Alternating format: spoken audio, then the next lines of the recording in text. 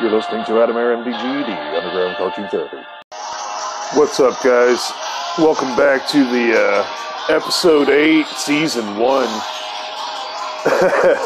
All the way back to April 13th, 2020. We just had Chuck Rosansky on the Huffing Old Comic Book episode. If you haven't heard that, go back and listen to that. And then listen to this for a treat. Meanwhile, Ace Frehley. God damn, son. Probably one of the best leads he ever did on a studio album.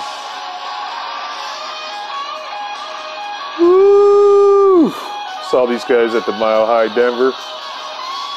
My buddy Tony from the 5280 Feet of Tony. Go back and listen to that episode. He said Kiss is not the last band to play at the Mile High Stadium. But it was the last show I ever saw at the Mile High Stadium. Anyway, this show breaks down Superman, Batman, Kiss meets the Phantom of the Park, and Chuck Rosansky in a not-so-flattering fucking pre-interview, which doesn't have an interview. It's just about me being a dick. Alright, guys, listen to this motherfucker and let's have the fucking trip down Amnesia Lane. Alright. Smoke up, motherfucker.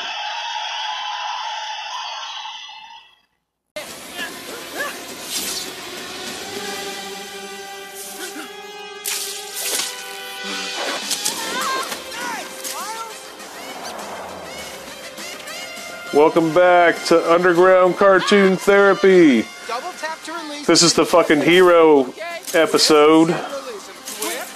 I don't know what we're gonna do, but I'm fucking stoned enough. You're the hero. We're gonna take on bad guys that fucking suck. You're amazing, man. We're a little team. Me as the teacher who can still do it. You as the student who can do it, just not as good. I'm proud of us. Is there something you want to say to me? Alright, man. Clench up. Let's fucking do this shit. We'll be right back, guys.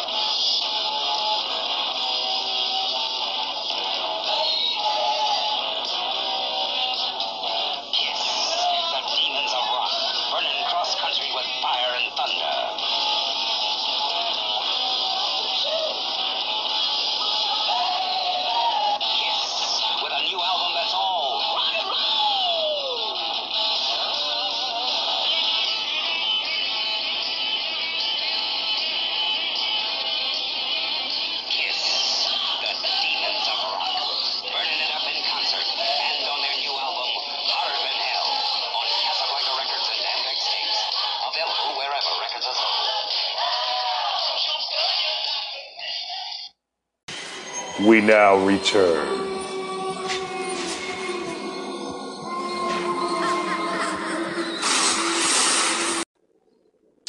Hey guys, thanks for joining me on another episode of Cartoon Therapy that is Underground. Today's episode is brought to you by the last of my little strain of Alaskan Thunderfuck, which I'm smoking right now. Hold on.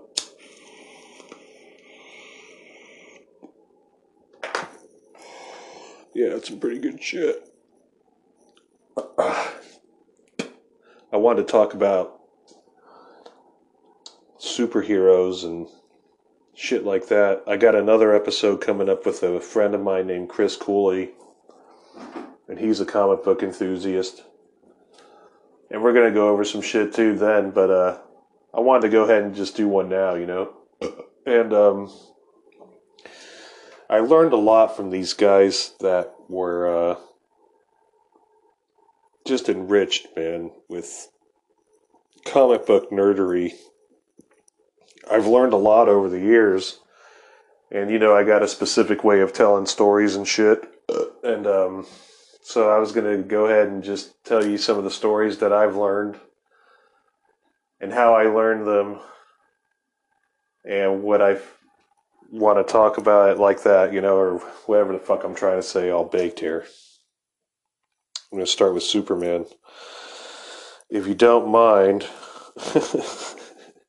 So let's cue the music, alright?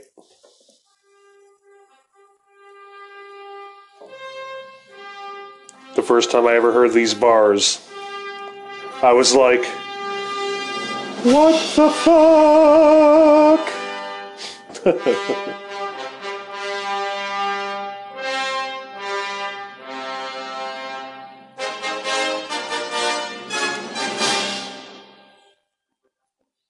Can you believe a motherfucker can fly, huh?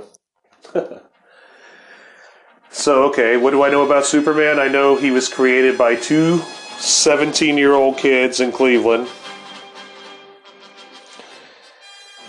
Jerry Siegel and Joel Shuster.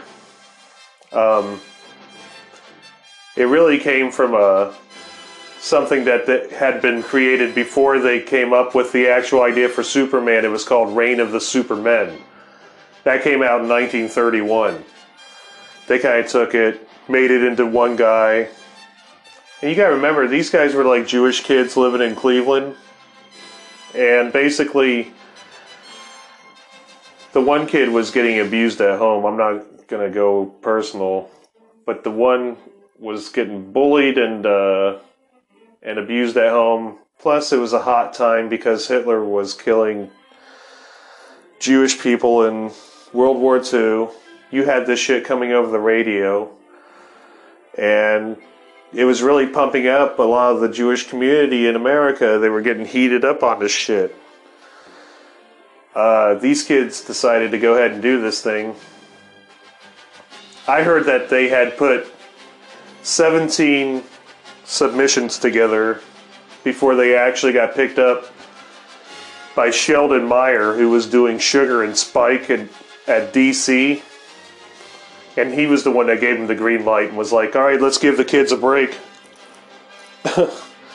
It was cool, man. Superman, when he originally came out, he didn't have the powers that he has now. He wasn't as strong. But he was all about the underdog.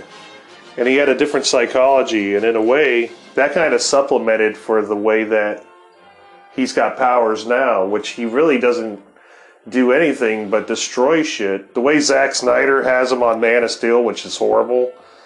The guy fucking decimates fucking 1.5 million people just fighting one guy who he ends up snapping his fucking neck anyway. That's not Superman, you know what I mean? Like, Superman in his original form is a guy that actually cares. He really is something that's personable, and his identity as Clark Kent is purposeful. To only wear a pair of glasses and hide yourself is pretty great. I like what they were talking about now.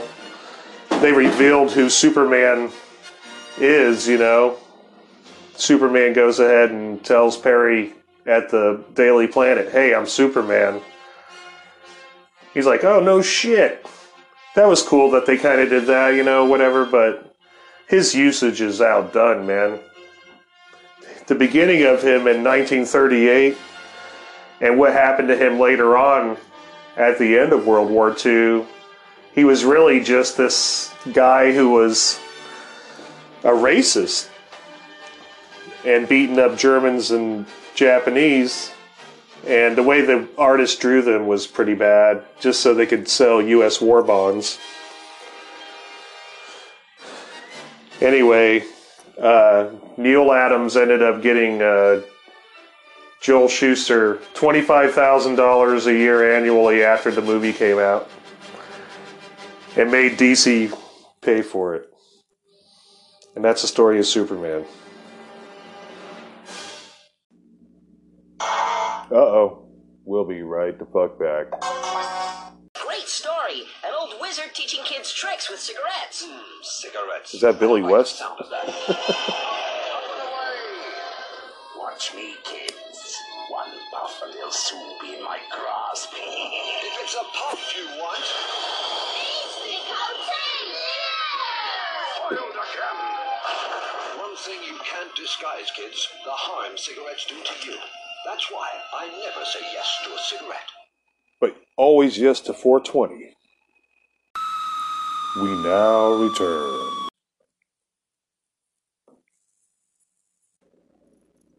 Which brings us to the next dick, fucking Batman. Because, you know, he just kind of follows right the fuck along, right? So let's cue the fucking music on that one, and I'll tell you some Batman shit. Hold the fuck on. Alright.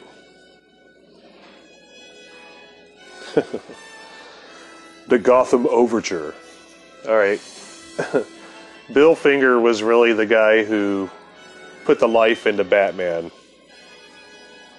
And Bob Kane was the guy who ripped off the idea for Batman. Ripped it off from a movie called The Bat, which was a guy who wore a bat head.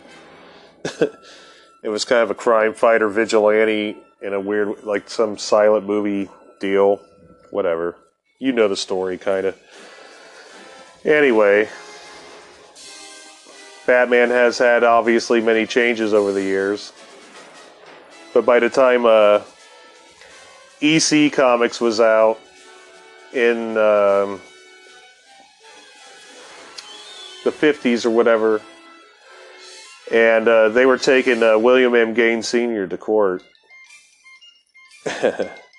And they were getting sued, you know, for all this prolific material that was happening, man. And, of course, EC went under as not really having any kind of defense against the Seduction of the Innocent campaign, which was out to destroy comic books. So only a handful of fucking comic book characters got to really hang out after the Comics Code was appropriated. And Batman got to stay around, but they had to change the eyes on his ass, you know? And they had to flip upside down his eyes so he could stick around. He had to become this happy, kind of neutered version of himself. His original version of himself was this guy who shot every bad guy he came across. And in the first 40 episodes of Batman in the original comic, he carried a fucking gun and he killed everybody that he came across, you know? But I guess the story on the side that you don't really get to hear so much is that Bill Finger and Bob Kane were playing a game of poker one night, and Bob Kane picked up the Joker card out of the deck and said, "Hey, that's me." And Bill Finger was already like on it, and so he just drew the Joker the way that he looked on the playing card. And if you look at those early, the way it's drawn or whatever, you can see it looks like the Joker from the playing card. And so basically that's what it is. So when you go back and you look, unless you know who the guy was in the medieval ages that drew that fucking particular Joker image, there is no origin of the Joker, because, you know, basically they went ahead and wrote him into the story. You may know the story. He was the Red Hood, and Batman gets cocky, throws him into the vat of fucking chemicals that's at the bottom and of the apex or whatever the fuck chemical vat that they make playing cards out of, ironically. And when the Joker comes out, he's got green hair, he's white with red lips and blah, blah, blah. There's been a lot of renditions over the years, but the original one was that he fell into the vat of chemicals and it drove him crazy. They kind of use that in the Jack Nicholson one, Tim Burton does. But, you know, Batman stays like this kind of guy who kills everybody until issue 40, I think that's what issue it is. Whatever, it doesn't really matter. But what matters is all these people were responding back to Finger and Kane and telling them, hey, you know, we want the Joker to come back. So the Joker makes his reappearance. Bob Kane had a philosophy. It was like, dude, I don't want bad guys coming back. Batman has a gun. He comes across the motherfucker. He shoots him. He puts him in the ground. That's the end of it. That's the end of it. There is no return. But after the overwhelming response from everybody needing to hear back from the Joker, so, you know, Joker completes the Batman in that sense because he really was just this, you know, pretty much a Charles Bronson wearing a bat mask, running around fucking death wishing motherfuckers. And until you got the Joker, he put the seasoning on the shit. The thing I like about Batman is that he does have PTSD. And he really is just breaking the law. But he becomes so infrastructure within the system of Gotham. They depend on his ass, you know. And that's kind of a hook that has come across a lot of characters, obviously, over the years. They're dependent. It's a codependency thing, you know. You know, Bob Kane was kind of just a rip-off artist, you know. I guess one time Bob Kane was hanging out at a party with Jack Kirby and a bunch of other guys or whatever, and Bob Kane looked at Jack Kirby and said, "Hey, what'd you create? You know, the Marvel Universe?" He goes, "Guess what I created? Batman." Just some cocky fucking shit. Picking on Jack, too, you know. Jack was already dealing with a lot, you know. It was funny to see Batman drawn by Jack Kirby. Not that great. Bat ears off the side, you know, of his hat. All, like, just bat wings coming off the side. Pretty Jack Kirby in a lot of ways, but kind of just, like, not really that great. I really got pissed off about that fucking Joker movie, man, because I already believe that Bobby De Niro is behind Big Pharma, and he's behind the mutilation of people that are mentally ill. And I felt like that whole thing had some hidden agenda behind it, like a lot of superhero movies do. Joker being the first, like, kind of movie that they're like, hey, it's a bad guy. But you feel too sorry for him, you know? I would have liked to have seen him just as he really was created, you know? This guy who was trying to take care of his wife. She's fucking knocked up with his baby. He's a failing comedian. He fucking, gets involved with the mob and they give him a red helmet to wear. And he gets scared. He doesn't know how to go against Batman. Batman's gonna beat his ass. He does. He just pushes his ass right into a vat of chemicals. But on the movie, the Joker is on the talk show. Fucking spoiler alert. I don't give a fuck if you've seen it or not. I'm gonna spoil the fuck out of it. He's sitting in the talk show host, with Bobby De Niro being the talk show host.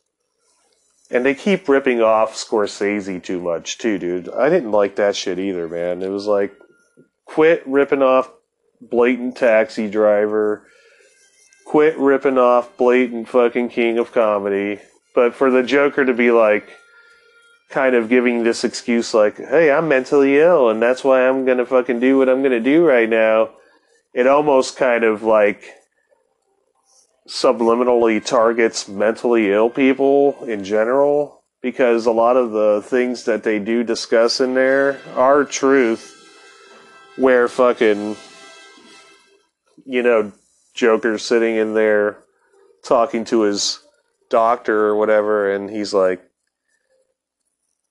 you know, you don't give a fuck, you know, what I'm really saying.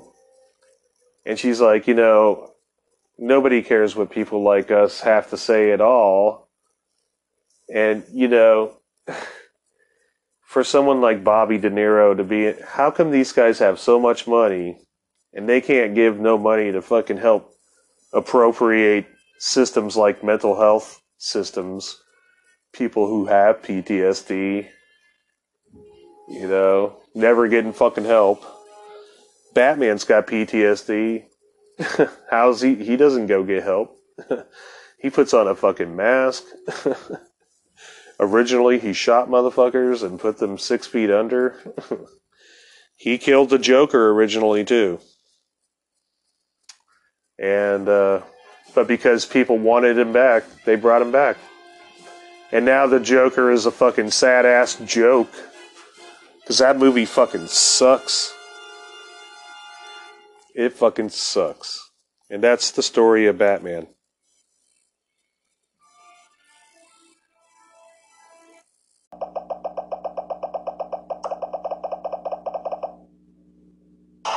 Uh-oh. We'll be right back. Hello. Gotham Corner Store? Yes, we seem to be down to our last Diet Coke. Oh, God. Yuppie. A gentleman is on his way to pick some up. Just look for a black Batman the fucking PTSD yuppie. This black car will be rather difficult to miss. And by the way, the gentleman is usually in quite a rush. Just for the taste of it, Diet Coke. We now return.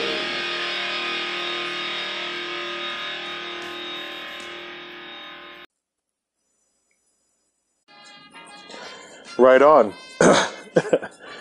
By the way, I'm going to correct myself in that Superman part.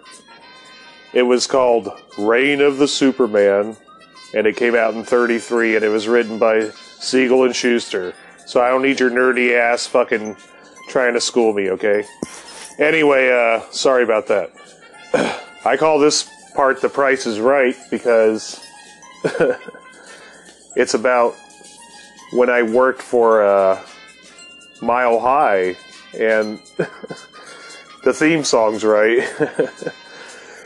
Basically a story about Chuck Rosansky.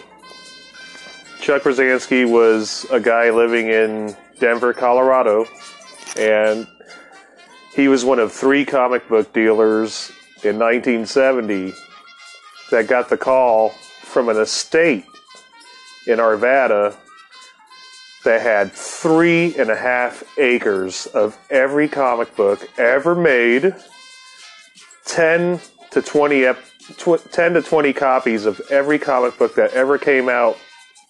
And now we're talking about the very first comic book, Animal Funnies.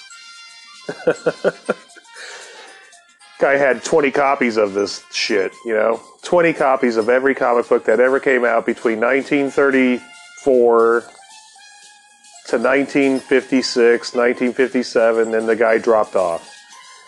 The guy was an old silent star film guy, and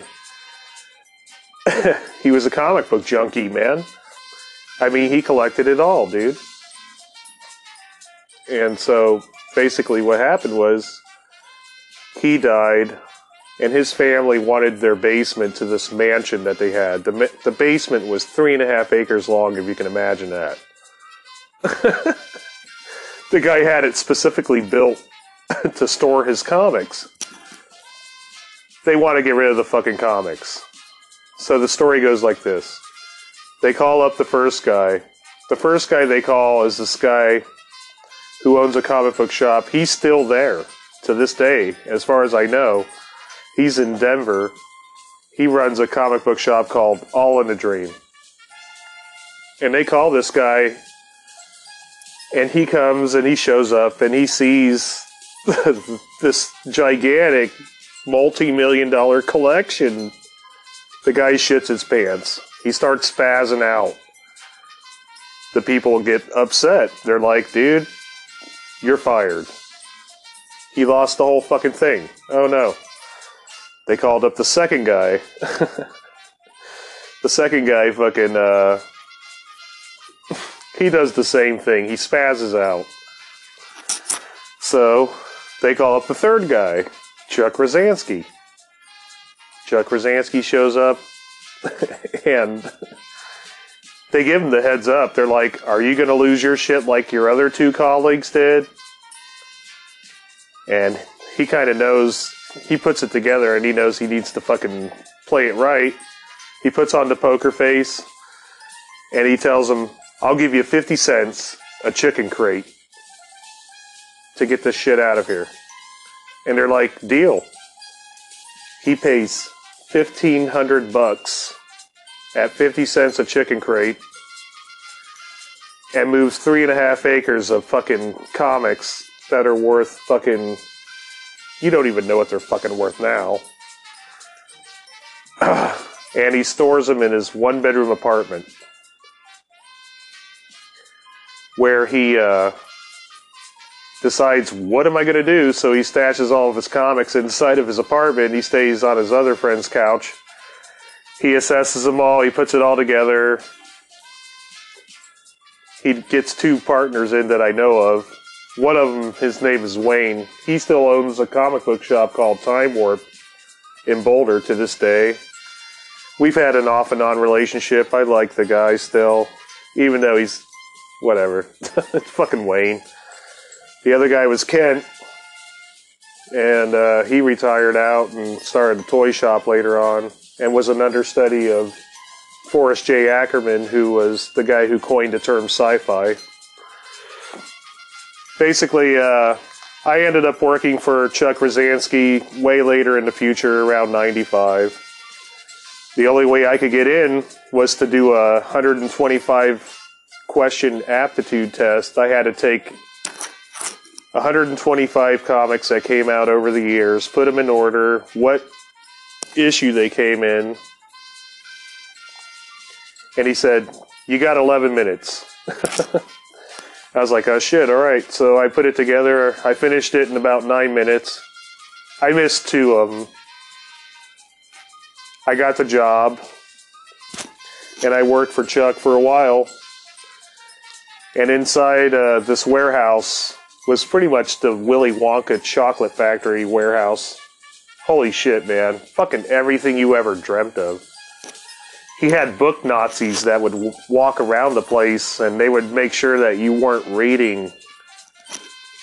During the lunch break, you'd go into the lunchroom, and it was all these shitty comics, man, like Web of Spider-Man or some crap that came out in Marvel 80s that fucking sucked. And it didn't have a cover on it or nothing. You were like, what the fuck, dude? So, you know, eventually I got busted reading a comic by one of his book Nazi henchmen named Fat Bill Daniels. You could smell this guy coming a mile away, man. Just fucking nacho cheese, or I don't know what the fuck kind of perverted smell he had on his ass. Super nerd smell. He busted me reading. I had to go and sit and talk to Chuck, you know, and Chuck was like, do you know why I hired you? I was like, because I did the questionnaire right. He goes, no, so I don't have to fucking deal with the comics. He's like, you know what, dude? I don't like comics. You know what I like? I like African art. I kind of sat there in shock for a while, about the all of 2 minutes, and I was like, all right, so can I get back to work? And he goes, don't fucking read on the job. And that was my Mile High story. Hope you fucking like that one. Anyway. Mile High collection. Multi-million-dollar goddamn collection. All about the heroes, right? Alright, let's get back to the heroes, man.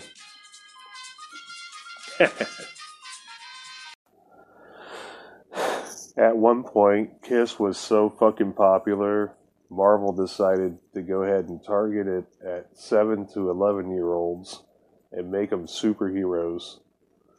You know?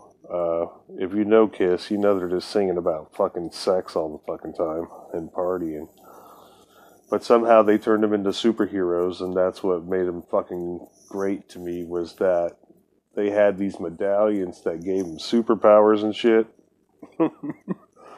So basically Hanna-Barbera licensed off from Marvel and took the idea and made Kiss Meets the Phantom of the Park, this mutilated ass fucking made for TV movie that ended up breaking the band up, even because both Ace and Peter left during the filming of this monstrosity. It was just fucking horrible. So I found this little narration. I didn't write it, but I'm gonna read it, and it goes along with the following music or whatever. So this is the history of Kiss as fucking superheroes and the mess that it made. Okay, check this shit out.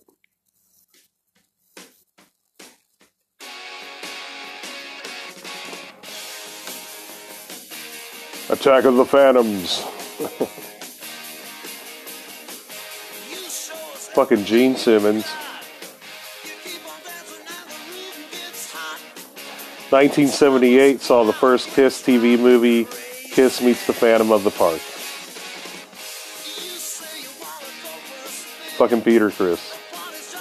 This was at the height of their popularity. It became one of the highest rated TV movies of 1978. Fucking Ace Frehley. The movie these days is considered a cult classic among Kiss fans. Gene Simmons.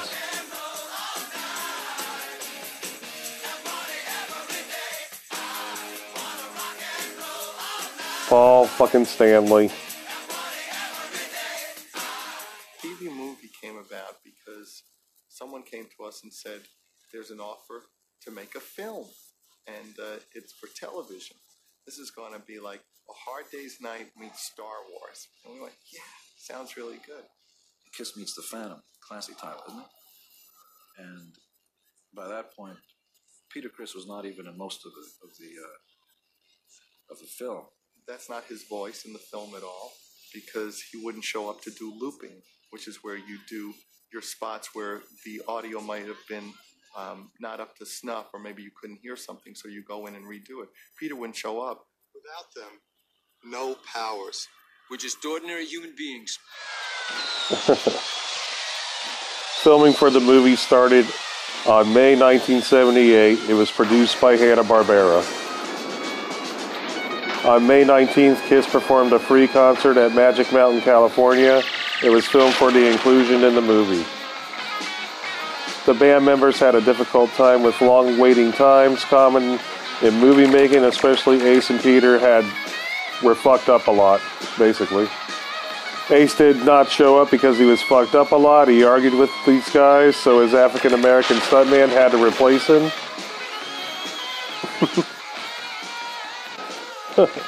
Peter didn't even bother showing up to do his voiceovers. His voice was done by actor Michael Bell, who did Johnny Quest and a bunch of other shit. Much of the production was rushed.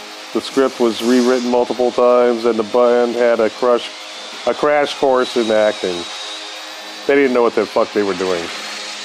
It was a mess. I, for one, didn't even know how the story ended when we were filming it. We would show up every day to film this thing, and before each take, you would yell out, line, and some guy standing on the side would feed you your line. If you said your line without blowing it, that was a take.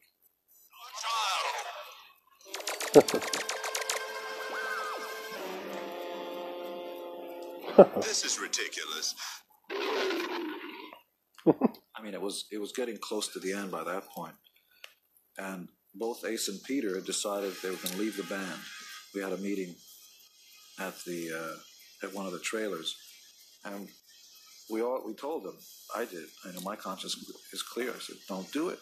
Get yourself straight. You can have a solo career. You can do whatever the hell you want. Stay in the band. I hear you calling, but I can't come home right now. Reportedly, this was the only time you hear Peter's real voice. It's an acoustic performance of Beth. Chris has defined the story as stating he did all the looping. Just a few more hours, and I'll be right home to you. I think I hear them calling. Oh, Beth, what can I do? Oh, sorry, Chris. Beth, what can I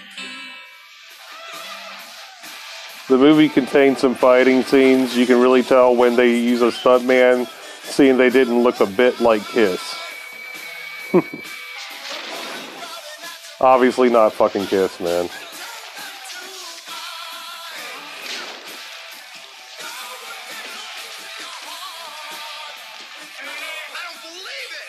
Believe it? Yes, you can believe it.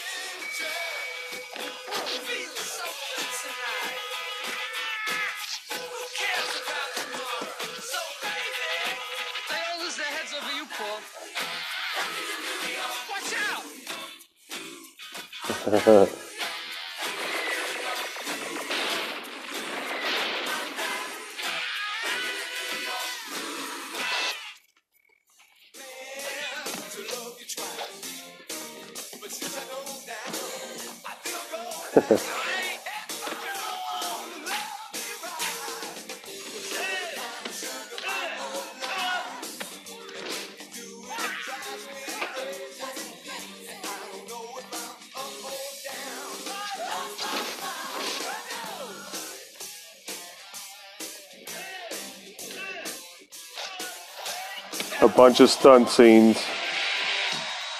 Right here. Here's the story.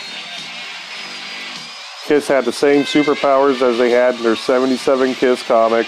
Kiss had to stop the mad scientist Devereaux, who found a way of making humans into cyborgs. Eventually, Devereaux had made the evil Kiss clones and used the Kiss concert as a platform to control them. So the evil Kiss clone concert band made an alternative version of Hotter Than Hell and called it Rip and Destroy. Audience that was there don't remember that shit. This performance is recorded after they left, though. That's what happened. At the last day,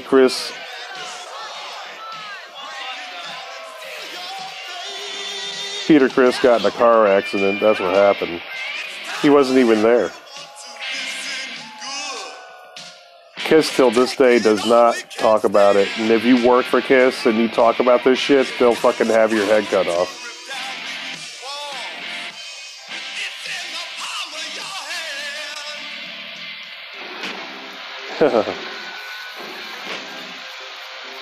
2008 saw the DVD release of the movie, re-release, but they cut all of Ace's lines out pretty much. And then this version has the alternate attack, the name of Kiss and the Attack of the Phantoms. So, you know, whatever. That was pretty much it, dude. Pretty interesting shit. I remember I wasn't allowed to, like, watch, or I wasn't allowed to listen to Kiss. I wasn't allowed to listen to him because it meant Knights in Satan's Service. But as soon as it was on TV and it was produced by Hanna-Barbera and they became superheroes, well, that fucking changed everything, didn't it? Alright, on to the next fucking little shit show we're doing here. Oh, God, Jesus Christ, the world of heroes, right, man? Pretty interesting fucking coverage on this thing, but I'm going to end it by telling you one last little story here. So, bear with me here. In 1940, Jack Kirby was getting off work from drawing Captain America at Timely Comics.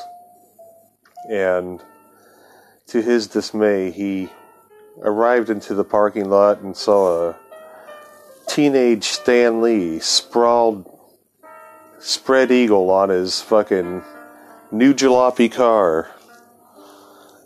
Jack Kirby yelled at him and raged and threatened his life. Basically, 20 years later, Jack Kirby ended up working for Stan Lee. And in the first issue of Incredible Hulk #1, Bruce Banner, who's getting ready to test the gamma ray bomb, notices a young man laying spread eagle on a jalopy car in the middle of the gamma ray test field, playing a harmonica. Well, of course, Bruce Banner goes and saves the kid, throws him away to the side, and poor Bruce takes to belting of the gamma rays, inevitably becoming the Incredible Hulk. A rage, much like the rage Jack Kirby felt towards Stan Lee when his fucking punk ass was laying on his jalopy. You've been listening to Adam Air MD, GED. Be well. This episode was originally recorded April 13th, 2020.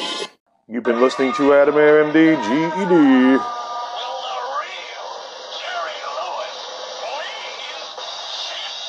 Underground Cartoon Therapy.